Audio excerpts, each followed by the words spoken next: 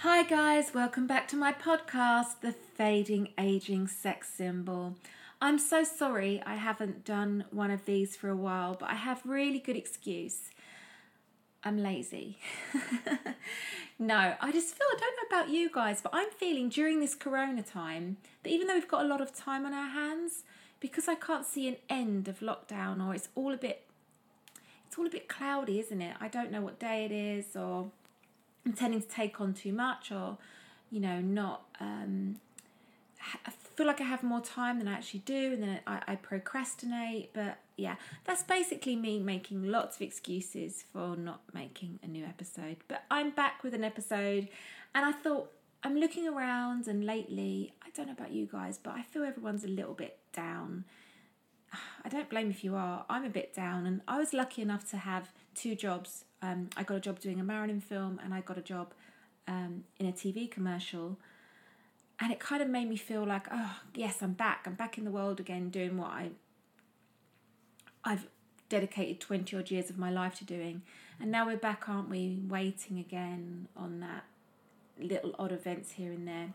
It's hard. So I thought we need a podcast that's going to make you laugh. Well, might not make you laugh, but I thought, let me think about some of the crazy things that have happened on gigs to me. That would just be a bit of light relief for you to listen to. And when they happened to me at the time, they were not that funny. But looking back on them, they do make me laugh. And everyone thinks it's so glamorous being a Marilyn. It's like we go to all these amazing places, and I've got to wear her clothes and stay in amazing hotels, and yeah, it's been brilliant. But there has been some parts of my job that I don't think you'd envy.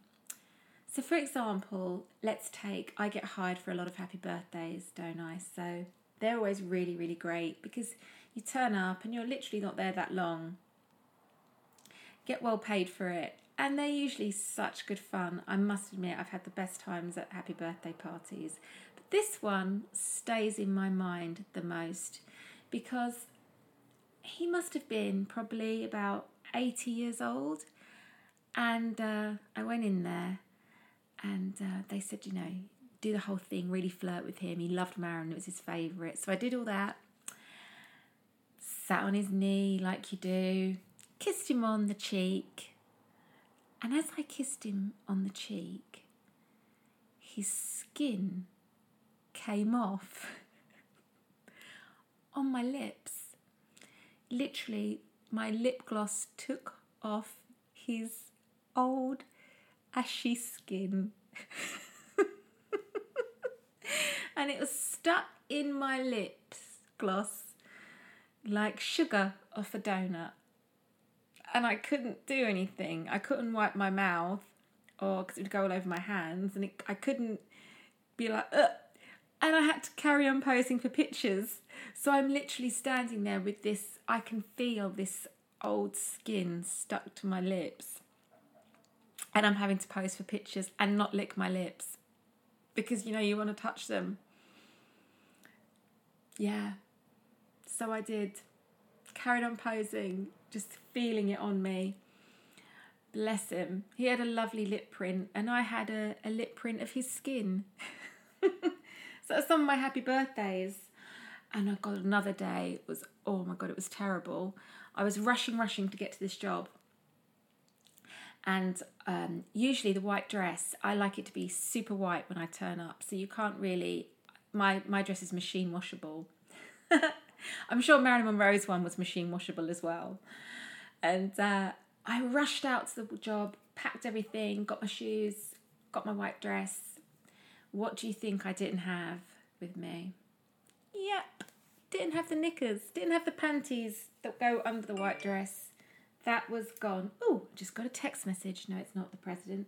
Susie, always remember to turn off your phone when you start doing a podcast. Yeah, so I didn't have the knickers. So I turned up and they'd built a little wind machine. Now, what are you going to do?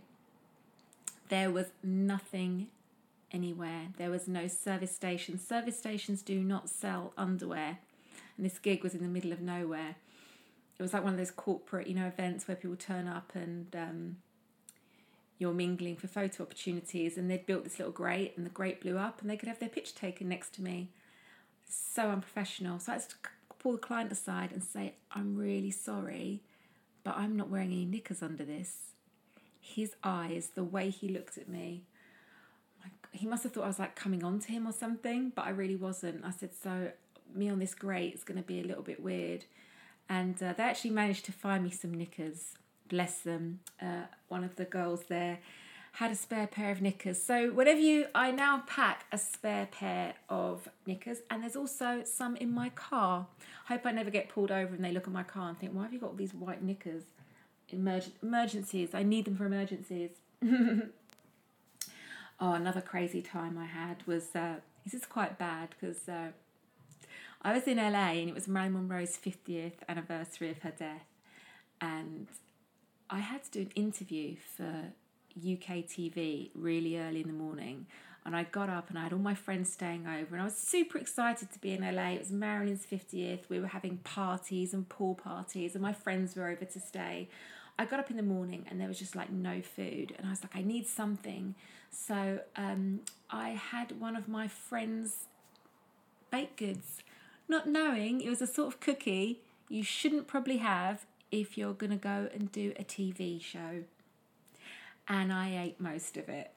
Much to my friend's amusement, it's like, you do know that's not a normal cookie.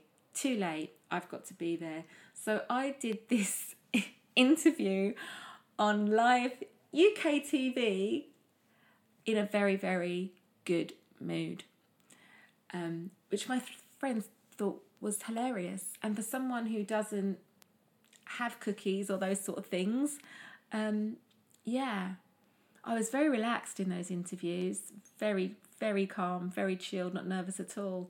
So maybe they're good for nerves, but I wouldn't recommend you have that sort of cookie for your breakfast or ever again. And another time, I sound like such an idiot, don't I? I'm an idiot. If I can achieve being a top Marilyn for 23 years, being an idiot, you can achieve anything in life. I remember singing at Cabaret Club. When I first started with Marilyn, there was a club called Cabaret.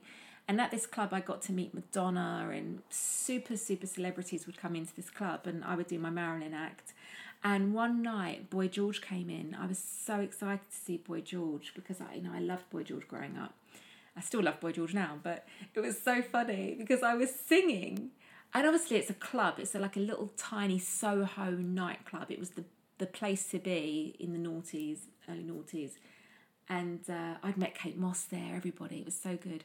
Anyway, I was singing and I was still quite nervous because I hadn't been doing Marilyn Monroe that long. And I was singing and suddenly I heard Boy George shout at the top of his voice, "Would you shut up?" And I thought it was to me. So I literally stopped singing and I was like, "Sorry?" And he went, "No, not you, darling. You carry on. I'm talking about the people here because I'm trying to listen to you." Oh, I was so relieved. Can you imagine being heckled by Boy George telling you to shut up? But luckily he wasn't. He was he was telling the other people to. He didn't shut up because it's a nightclub and I understand that. But thank God it wasn't me. For a minute I was like, imagine the end. I just only started as Marilyn. Actually, looking back at the way I was Marilyn, he probably should have told me to shut up. I've learnt a lot since then. But anyway, that's some of my funny stories. I hope if you're listening, they've cheered you up a little bit in this crazy corona time. My embarrassing stories. But yeah, until next time, have a good one. And hope you remember your knickers and don't eat hash cookies before an interview. Lots of love, everybody. Bye.